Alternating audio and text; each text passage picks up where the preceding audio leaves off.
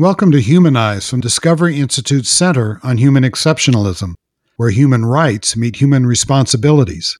We speak with writers, thinkers, and newsmakers on the controversial issues of human life and human thriving that impact our daily lives. We are exceptional as creatures in the cosmos, as equal members of the human family, and as ethical beings. Humanize explores some of the fundamental questions. How do we thrive? How do we live well and care for what we've inherited? How do we act responsibly with one another and in the wider world? And how do we conserve the good things of this life for the future? We matter. Our actions matter. Let's get into it. I'm Wesley J. Smith, and this is Humanize.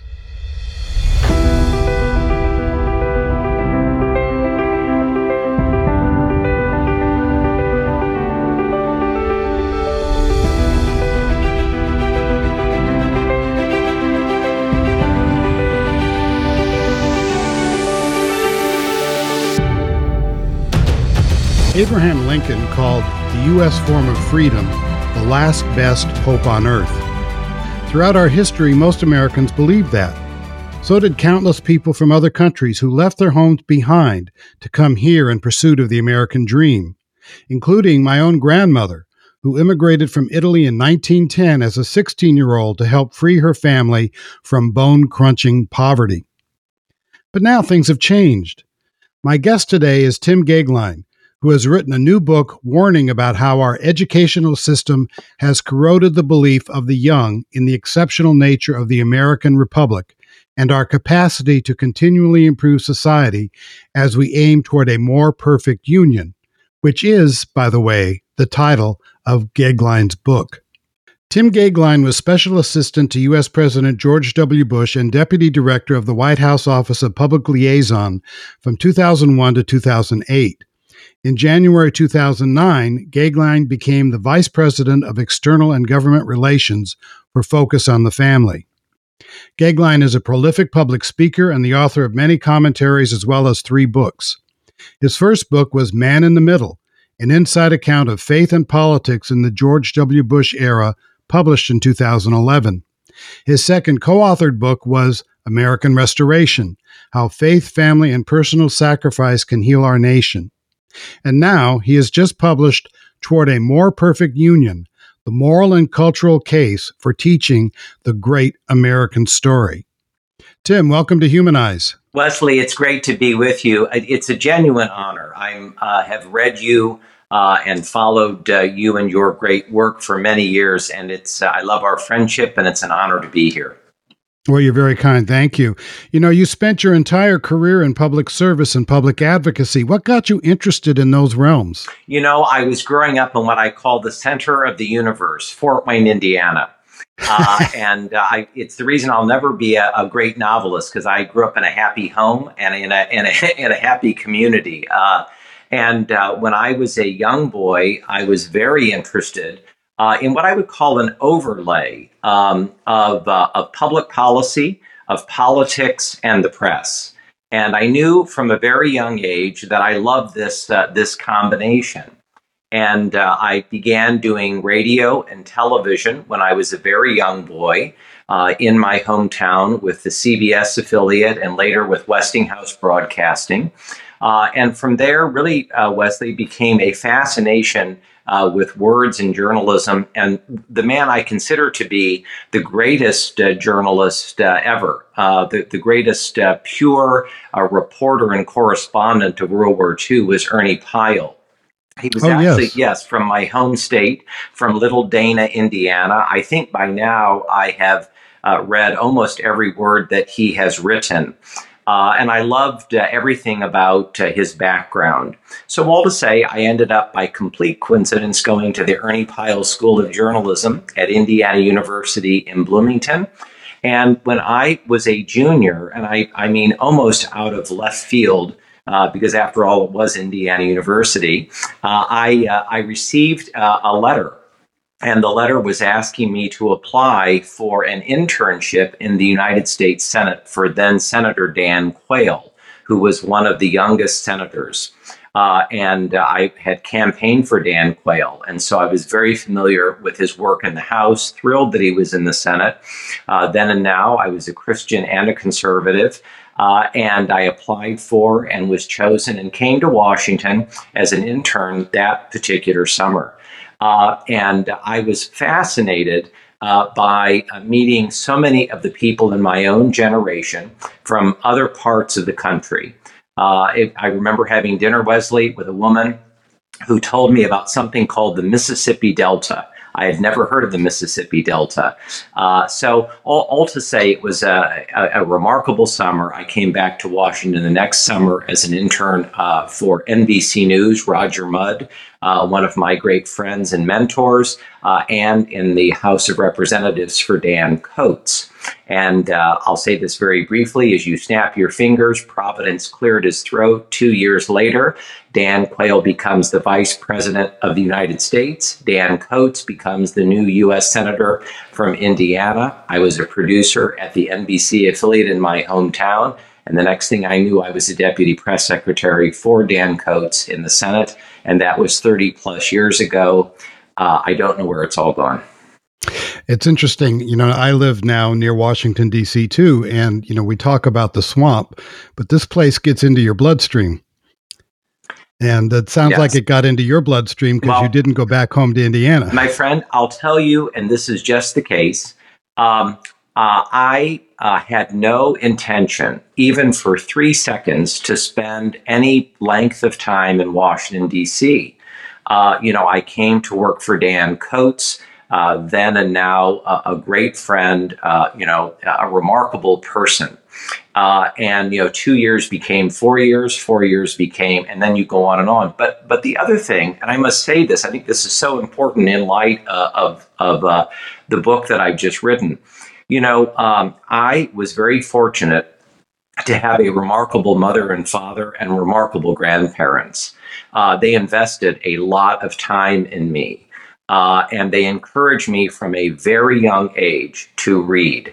And they taught me the importance of culture, of history, of being interested in everything from classical music to Mount Vernon, to then and now I'm a Lincoln man, so I could go on and on. So, I must say, in many ways, even though this book is about a golden narrative of this remarkable country. Much of it is personal, and it is born of some of the things that you and I are discussing today. You worked for George W. Bush in the West Wing of the White House, as I recall, the Executive Office Building, because I'd visit you from time to time. What was that like? You don't have to go through the whole 8 years, but being in that level of influence and power and a desire for service. I was working at the White House for about 7.5 years. And by any objective measure, Wesley, 7.5 years at the White House and 10 years in the U.S. Senate, you add all that, that's about 5 million years in dog years. Because, the typical tenure is something like 18 months, because the days are long, and it's kind of that the inbox is never empty. But I had high highs, I had low lows, I had much success, all by God's grace. I had many failures, all because of me, myself, and I. No excuses. I want to be very candid. I would do it all again. I loved my time working in the Senate. I loved my time working in the White House. George W. Bush is a truly extraordinary person, just like Dan Coates. I mean, if you add all these 30 plus years together, I've worked, for Dan Coates, for George W. Bush, for Jim Daley, the president of Focus on the Family. And again, I say this with genuine humility. There are extraordinary people in the world, very good people. And so I consider myself, very blessed to have worked with people of this caliber. Working at the White House, by any, again, measure, is a remarkable experience. And if you love culture, if you love history, the idea of the presidency, public policy, the overlay in our constitutional republic, it was a remarkable ride. You're now with Focus on the Family. Just for the few people who may not know about that organization, give a brief overview of its purpose and what you do for them. Focus on the Family was founded almost 50 years ago. It preoccupies itself as a ministry with family, marriage, parenting, with human life, with religious liberty. I have about 700 colleagues. We have both a domestic and a global portion of Focus on the Family. And I say this very boldly, if I may, but Focus on the Family's mission, family, marriage, parenting, the pillars of Focus on the Family, I just think they are more important now than the day that Focus on the Family began. We restore marriage. We preserve life. We care very deeply about religious liberty and the rights of conscience. We work with the most difficult marriages. We work with the most difficult family brokenness and fracture. We work with women in crisis. We work with families in crisis.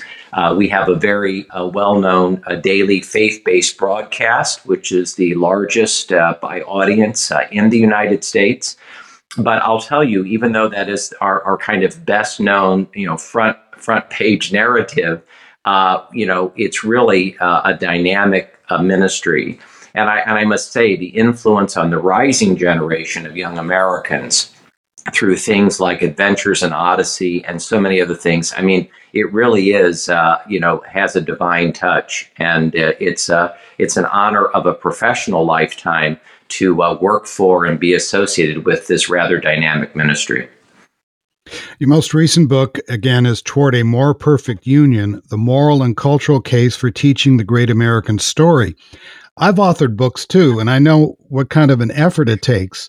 I also know that you are, working full-time with Focus, beyond full-time. I mean, it's more than just a 40-hour-a-week job.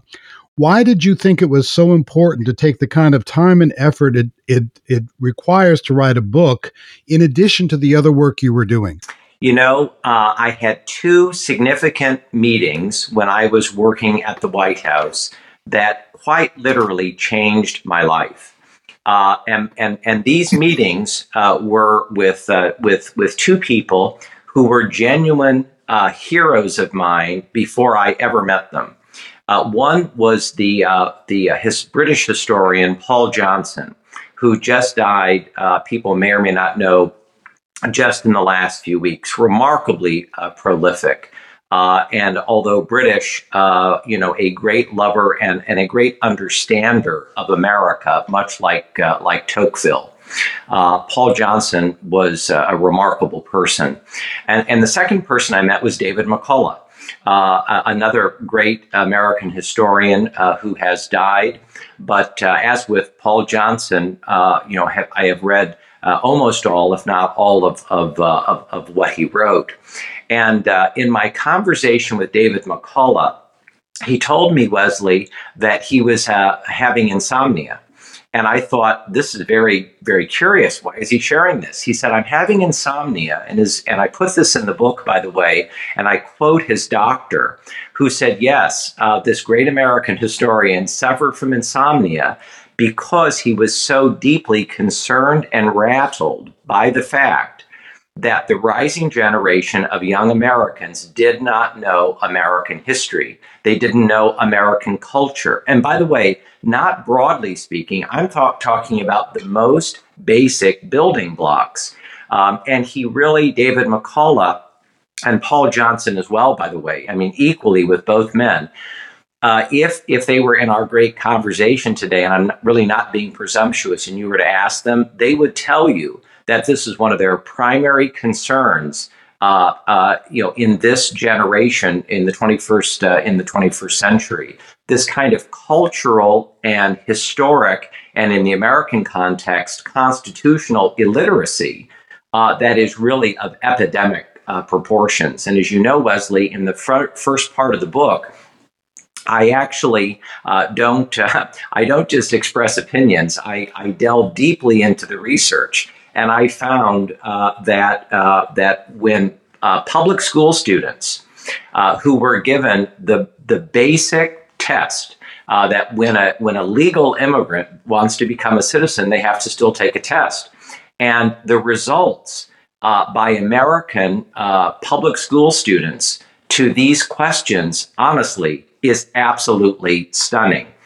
1 in 4 could name George Washington as the first president of the United States, but only 1 in 4. That to me is unbelievable.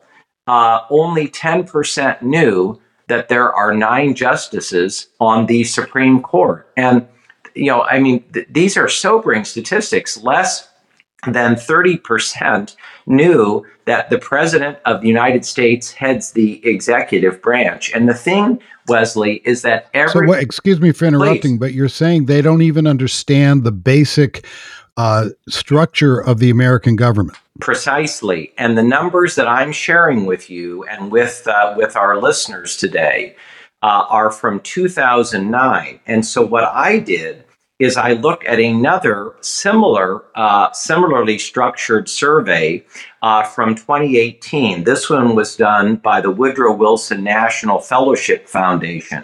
And this one was a survey of people in all 50 states. And what they found is that only 53% were able to earn a passing grade in U.S. history.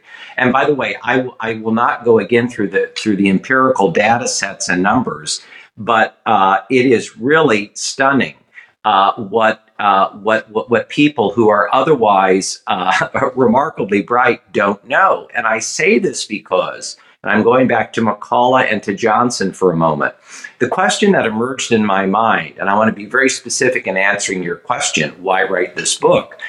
The thing that became very clear to me is that it was a willful propagandization. It was a willful misinformation. There were people, substantial people of standing, who had worked over a number of years fairly systematically to essentially erase America's story, to erase our memory, to erase the American narrative, and essentially to replace it with something else. And if people say, well, that sounds rather Orwellian, I think actually that's a very good description of what I was able to find. And the more that I read these statistics, the more empirical data sets that you look at, Wesley, you realize that this is a recurring, reliable pattern. And of course, it prompts the question, what are we going to do about it? Yeah, one of the statistics that you cite that really shocked me was that only 3% could pass a U.S. citizenship test. That's correct. And listening to you, I could hear your critics saying, oh, well, that's just a conspiracy theory. But if it's just a conspiracy theory, then somehow they would have to explain why these statistics exist. Because I can tell you, when I was in grade school and high school, we had a firm foundation in civics, in American history. Everybody knew who George Washington was, etc. So I don't know what other explanation there might be. Yeah, the answer is there isn't one. Our second president, John Adams, who, by the way, is one of my favorites and who David McCullough wrote a very important book about. In fact, I think it's the best contemporary biography of John Adams. And Adams famously said, Wesley, that facts are stubborn things. I didn't know he was the one who coined that term. Echoing several years later, another senator who I knew during my time with Dan Coates, Daniel Patrick Moynihan of New York, he famously said that everyone is entitled to his own opinions, but not everyone's entitled to his own facts. And I think that what we can say, and as I do say in Toward a More Perfect Union, is we have reliable data sets that tell us that we are living in the midst of historic levels of constitutional, historic, and cultural illiteracy. And I think it is fair, and I want to go back to the second point that you raised. Critics may say, now, wait a minute. If you disaggregate this data, what does it actually mean? And so taking, potential critics at their best sense, I'm willing to acknowledge that. I do believe there are other very important factors, and I say so in the book. I think This has been caused by a breakdown in history and civic education. I think it's been caused by incivility. I think it's been caused by bad leaders, cultural decay, cancel culture. I'm willing to factor all of those data points into the reason why.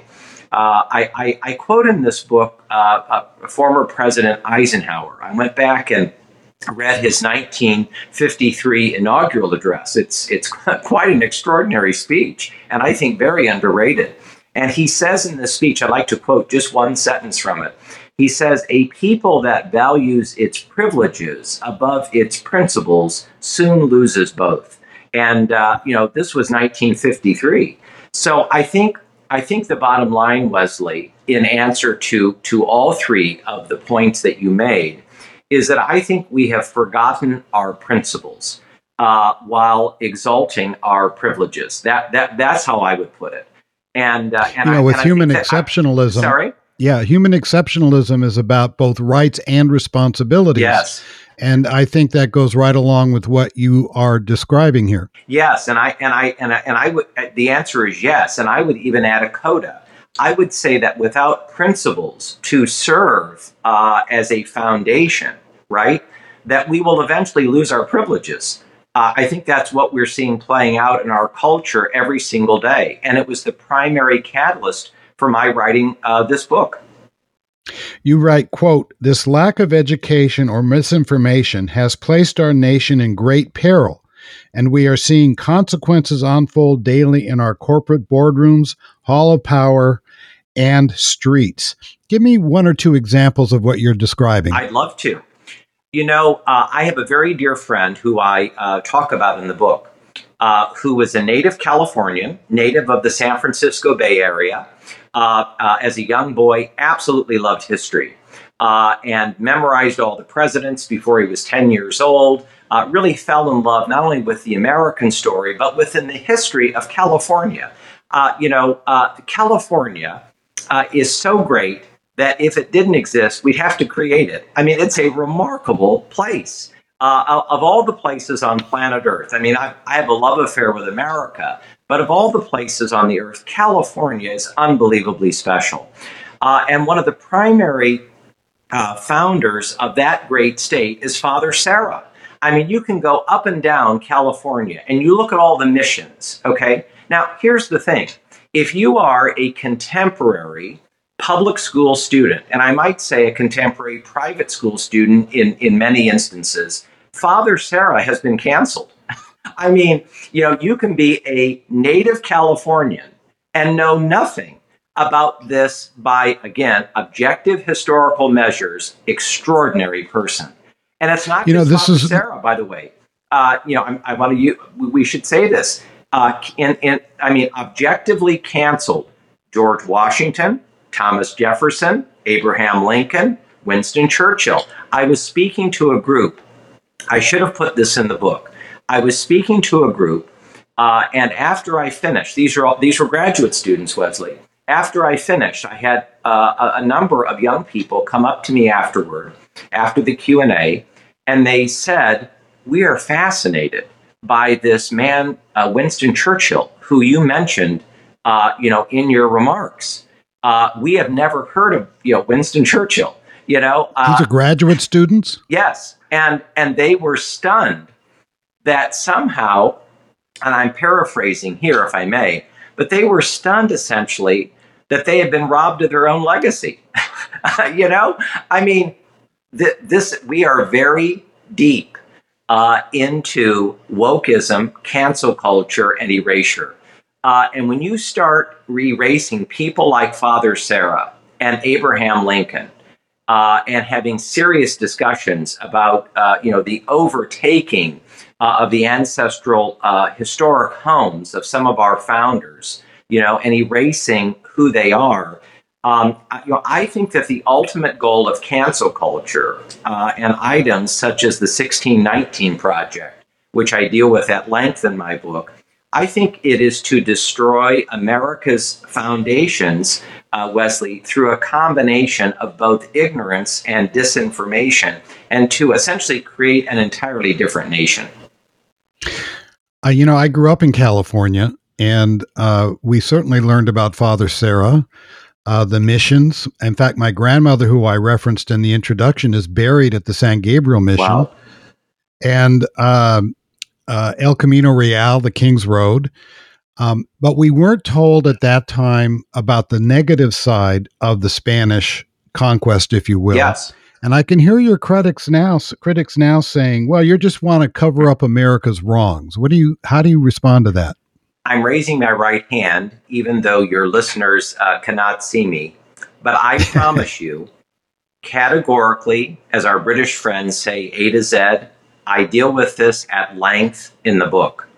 I did not in any manner set out to write a book that in any manner covers up or counter erasures or counter spins or creates a new set of talking points.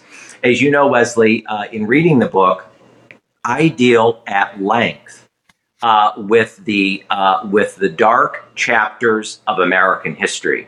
And I think we have to all be comfortable that in the preamble to the Constitution, which is, of course, the basis for the title of my book, Toward a More Perfect Union, that is an ipso facto, confession that no nation is perfect. No nation should ever seek to be a utopia, because as we were warned by the great Catholic writer, utopias don't exist.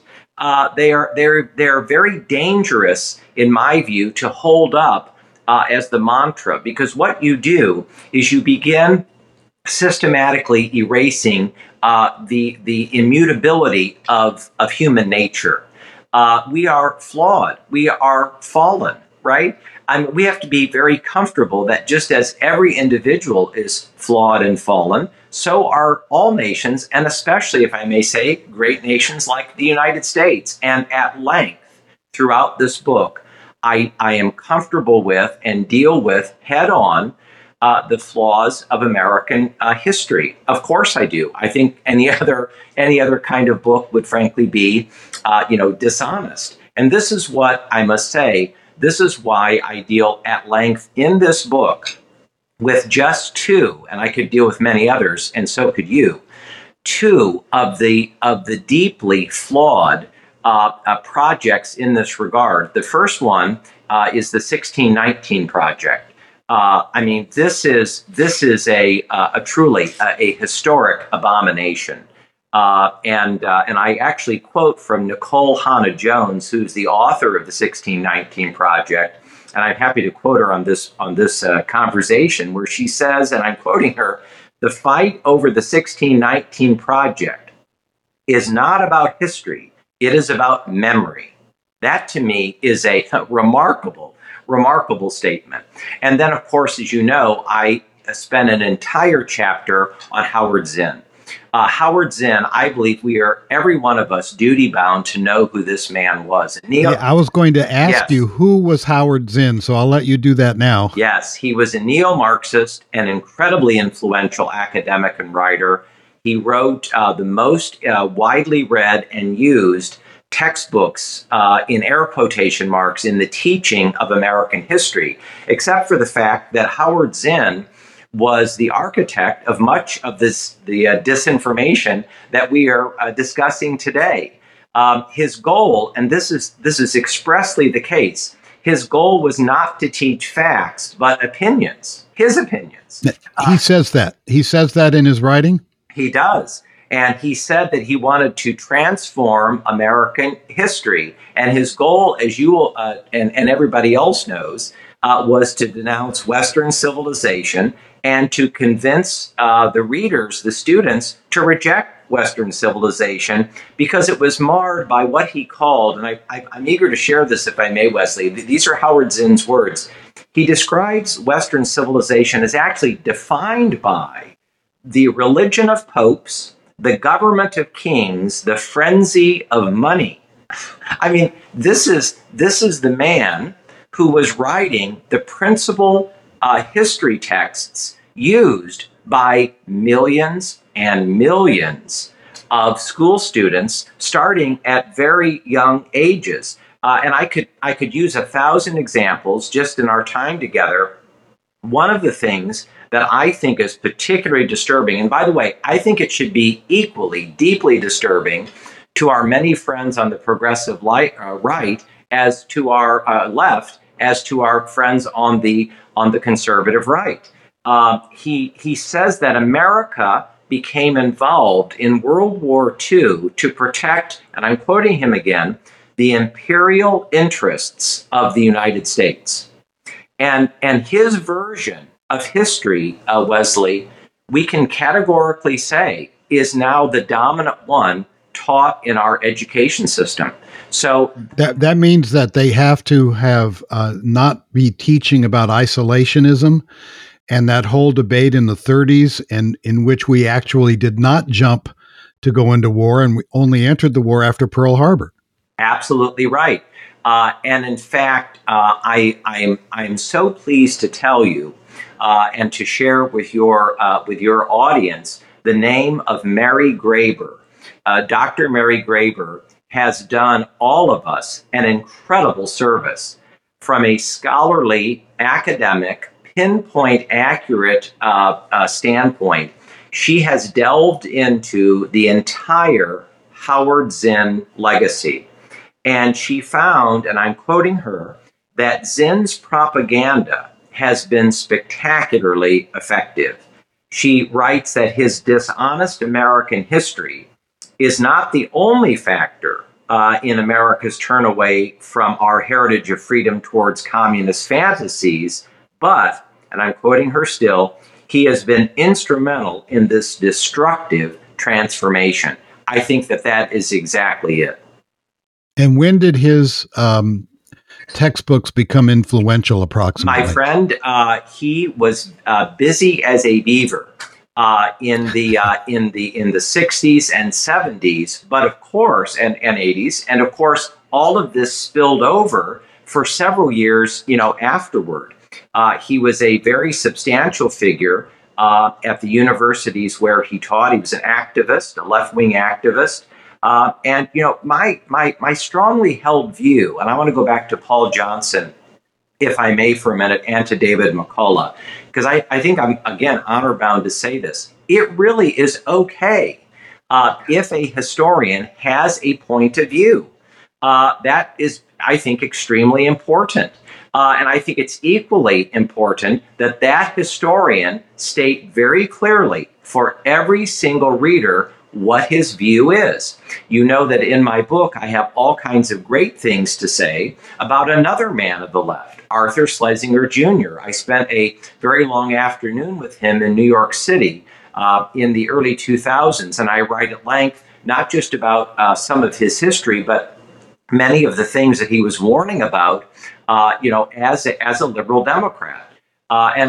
Just for people who may not recall, Schlesinger was an historian and very close to JFK. Yes, he was. And his book, his very big book, The Age of Jackson, is one that influenced me deeply as a young man when I first read it.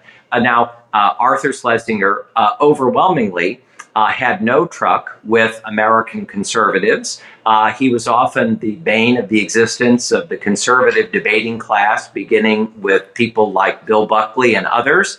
Often, gave as good as he got, etc. But everyone knew that even though he had a strong point of view, his scholarship was worth absorbing, along with other scholars who, on looking at the same sets of history, may come up with different conclusions. That really is okay. I think that's actually quite important. But you have to say it. You have to be clear about that. And I think that Howard Zinn was not clear about that. I think that the 1619 Project got way ahead of itself. And of course, as with Howard Zinn, is having a very, in my view, negative impact on the rising generation of young Americans, because what it does is it seeks, as I quoted a moment ago, to focus on American memory and very often erase it and to redirect it. And this is not healthy when it comes to understanding and absorbing our culture and history. That's actually very Orwellian because in 1984, Orwell specifically states in the book, which is fiction but very prophetic, that the state had erased all memory, had erased all history, Yes. and rewritten it, and then would continually rewrite it so that people had no foundation for their society. I could not agree more. In fact, it's funny that you quote Orwell. Because in his own time, of course, he was a man of the reliable left. You bet. But he had great admirers, and he admired many people on the other side. Orwell was taken with the Catholic conservative British writer Evelyn Waugh. Chesterton. Very often found very important things to say, as a Catholic and a conservative, of people like George Bernard Shaw. I mean, it really is okay to have remarkably different ideological stances, to write important things, but you have to say it. And I think that Orwell, in many ways, has become remarkably prophetic to so much of what we are talking about today. Because it seems to me that the largest historic question in this regard is, are we prepared to stand up to this lack of teaching and propaganda, because it's directly related to the preservation of America? I really believe that, and in toward a more perfect union in this book, that is what I point toward. That's where I think we're going. Yeah, you used a word that I think is not quite strong enough. You called it flaws.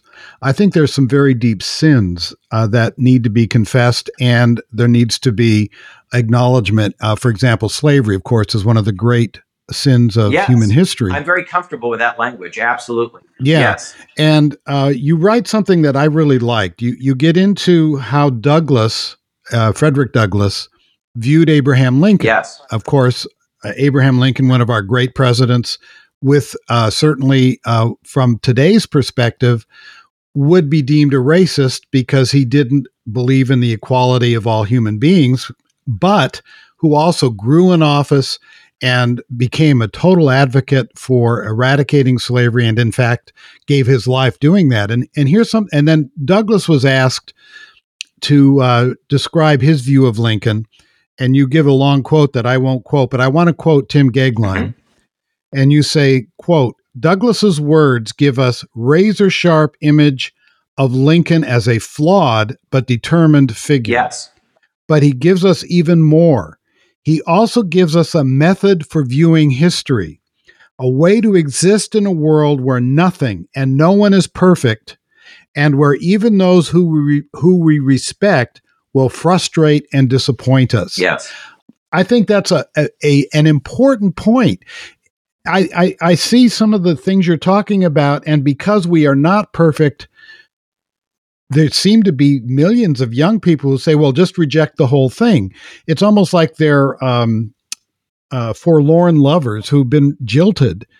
And Frederick Douglass, who was a slave at one point in his life, escaped and so forth, was able to actually enunciate how we look at historical figures in a way that you just described quite beautifully, I think. That's very kind of you. I appreciate that. I am a gigantic fan of Frederick Douglass. And I think that Frederick Douglass saw far beyond his age. In that he had common genius, I think, with Abraham Lincoln. I think that these are transcendent figures, who use rhetoric and use language as a way of articulating a future that they envision. Lincoln is one of those people. Douglass is another. Dr. Martin King is another. I mentioned Churchill earlier. In many ways, I think Ronald Reagan. These are statesmen of a very fine order. George Washington, this remarkable general, this remarkable statesman. Thomas Flexner called him the indispensable man, and I think that that's right. And I'm also glad that you to go back to your first comment, if I may, Wesley, I believe slavery then and now is evil, and I think it is a sin, period. It's inexplicable, it's irrational, and I think that we have to be comfortable with the fact that Abraham Lincoln was not born an abolitionist, and he spent much of his young life as a non-abolitionist. But of course, he saw where it was all going. And even though he was not the first Republican presidential nominee, he was the first successful one. And, Whiggery, at where he was coming to a close. And I think in no small measure because of some of the things that we're talking about today.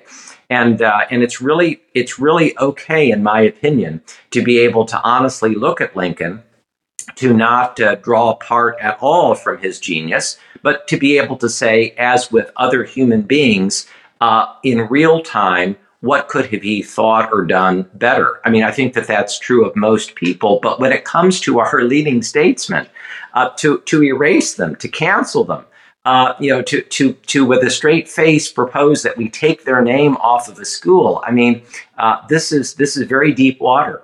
And I think that if we allow this to go forward, I think we will have remarkable regrets in the decades ahead.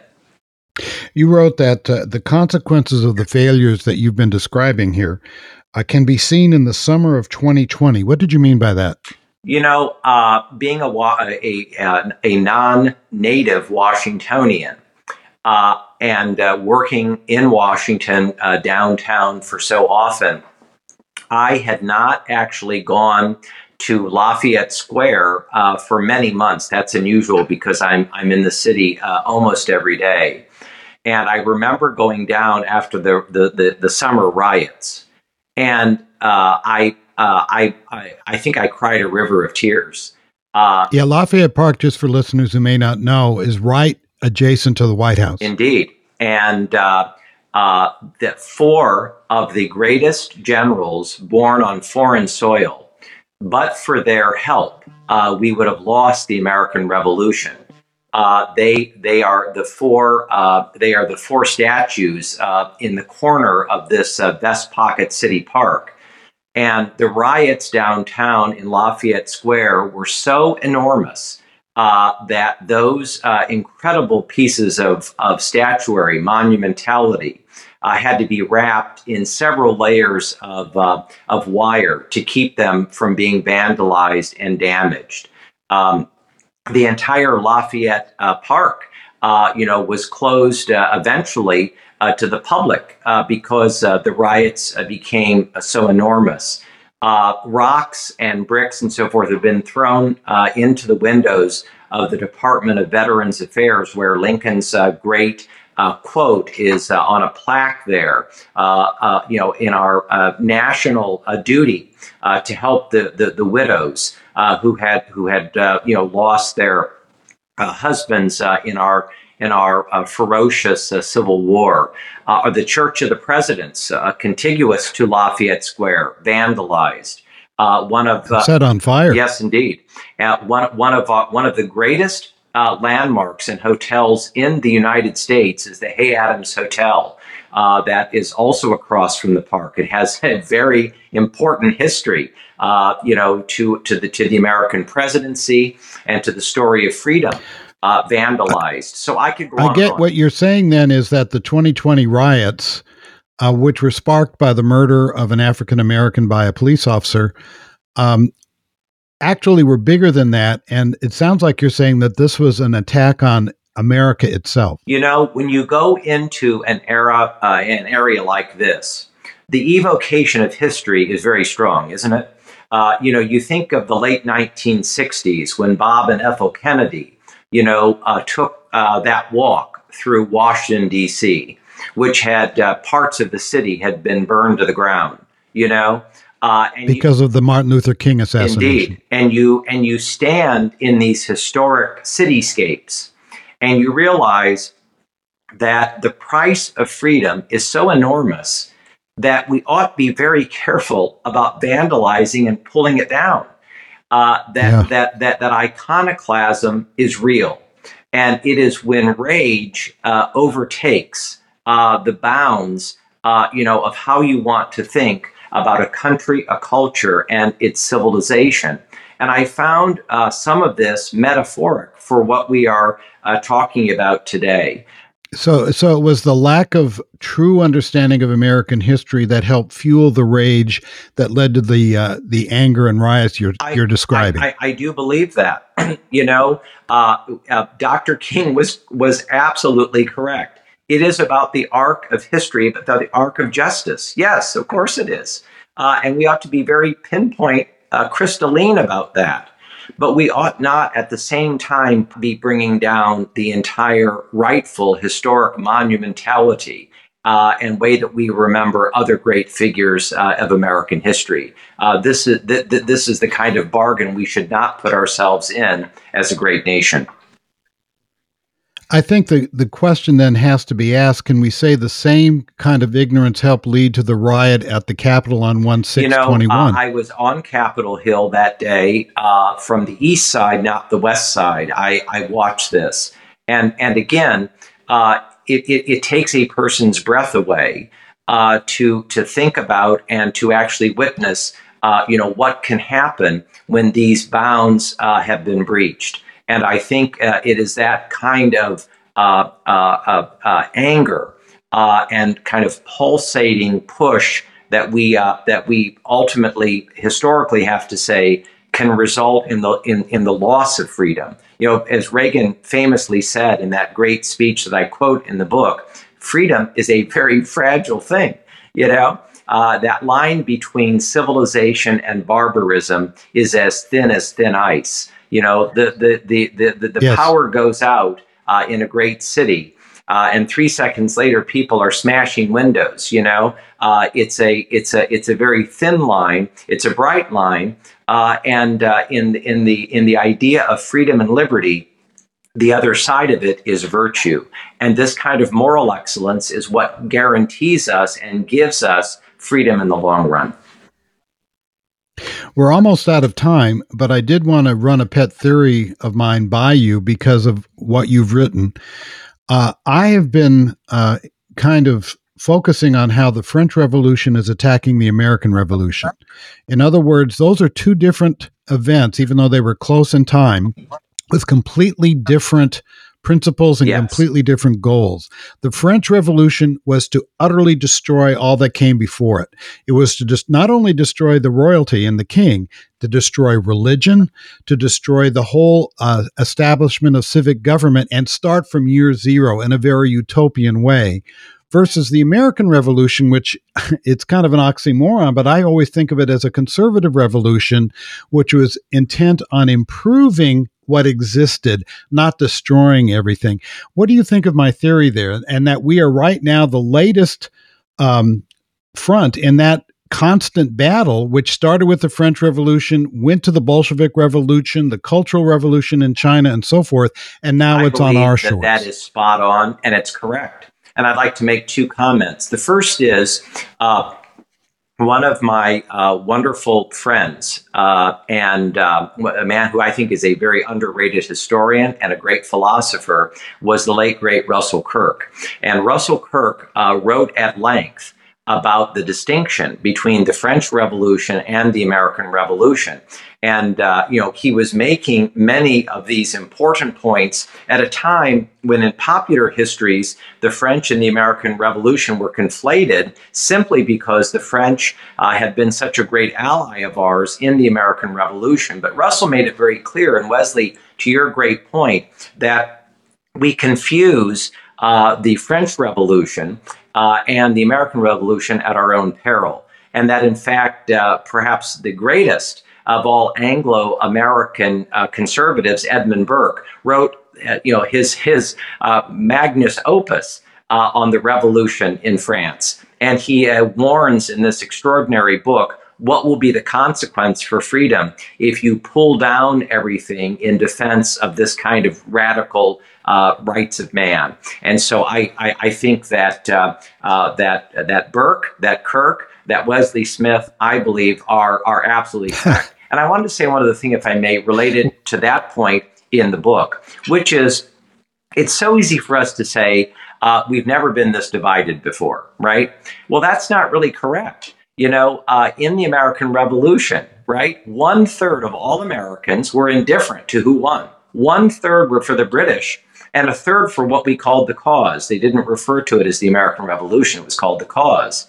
I mean, only 1/3 and 2/3 are indifferent or for the British. I call that major division. What about the Civil War? We have brothers and cousins shooting each other to death in peach orchards. That's division. 750,000 people dead. Later, a president murdered on the principle, of what is justice and what is constitutional balance. So, which gets us to the solutions yes, that you offer, and so that we don't get to those places of division. Just very quickly, what do you think that should be done, and do people care enough to make that happen? To the last point, I believe very strongly people do care enough to make it happen. I'm an inveterate optimist, and I believe that the best days for our extraordinary country are ahead of us. And I'll tell you, I think we are living, and this is a measurable, hopeful moment. I think, Wesley, we are living in the middle of a parental rebellion. And I think it's not just a parental rebellion. I think at one stage, it's also a grand parental rebellion. I think that parents, grandparents, etc., are waking up to the fact of the following. Who's on a school board? How do they get elected? Should I run? Who decides the curriculum in our local school? Have I ever been to a school board meeting? Do I know the superintendent? Do I know the principal? Do I know the teachers? By the way, who's teaching civics? Who's teaching history in our local school? I think, Wesley, that we have to ask a very big question, and it's very basic. Here it is. What kind of a country do we want 50 years from now? I think that's a pretty good question. I think it's a pretty good question to say, after this wonderful dialogue, what do we want? I think we want an informed citizenry equipped with the right facts. And it seems to me that if we can go tell a new generation, and I think, by the way, that the battle for the soul of our nation begins in our homes. I do think that, which will then hopefully transform our schools and restore the proper teaching of American history and civics. But I believe, as Chesterton said, every neighborhood should have a banner. It's always about it's always about home. It's about local. It's about where we're at. So family, home, neighborhood, parish, church. I think that the kind of things that we want begin locally and grow. It's not Washington, top down. It's not Silicon Valley, Wall Street, Hollywood, top down. No, I think it has to begin organically at the local level. That's where restoration begins. Yeah, I think you're right. And I wanted to ask you one final question, actually, the penultimate question. This isn't just important for the United States.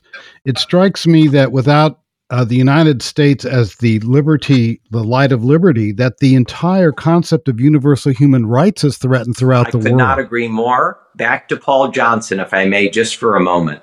Paul said that the study of history is a powerful antidote to arrogance.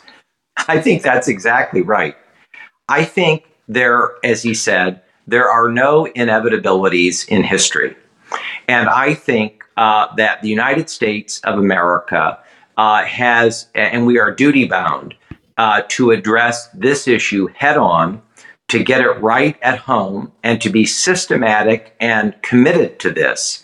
And then to pay attention, in the rest of the Western world, particularly, to the exact same kind of trends that are happening. And by the way, they are happening in every other one of the Western nations.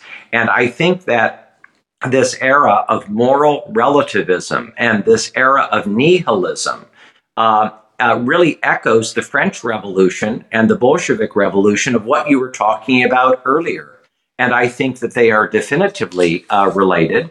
And I think that it's going to take many decades, I think, to address this head on, because social and cultural change as we know from history, takes a long time.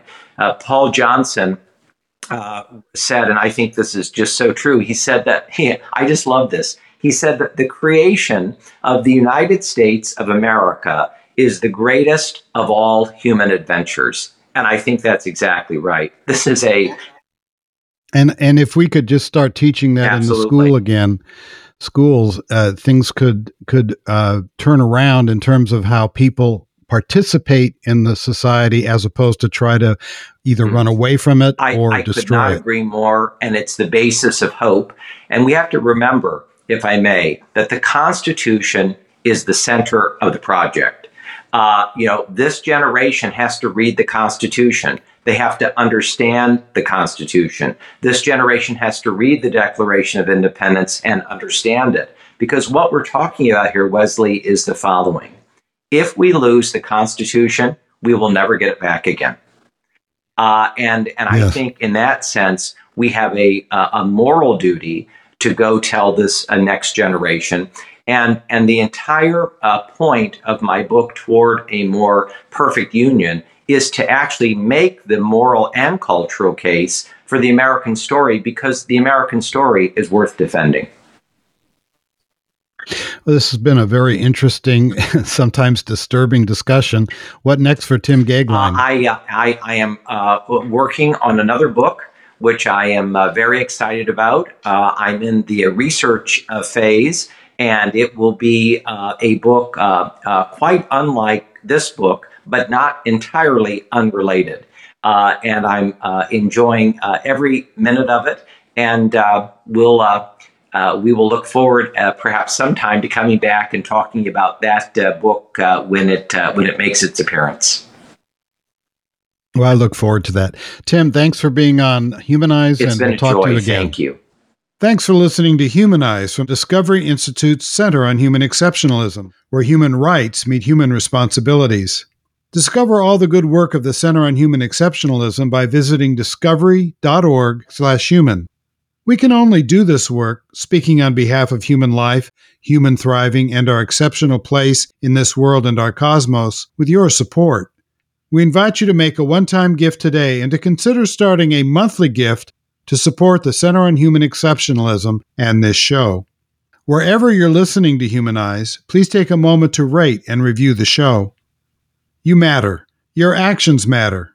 Be bold, be exceptional, and be back soon.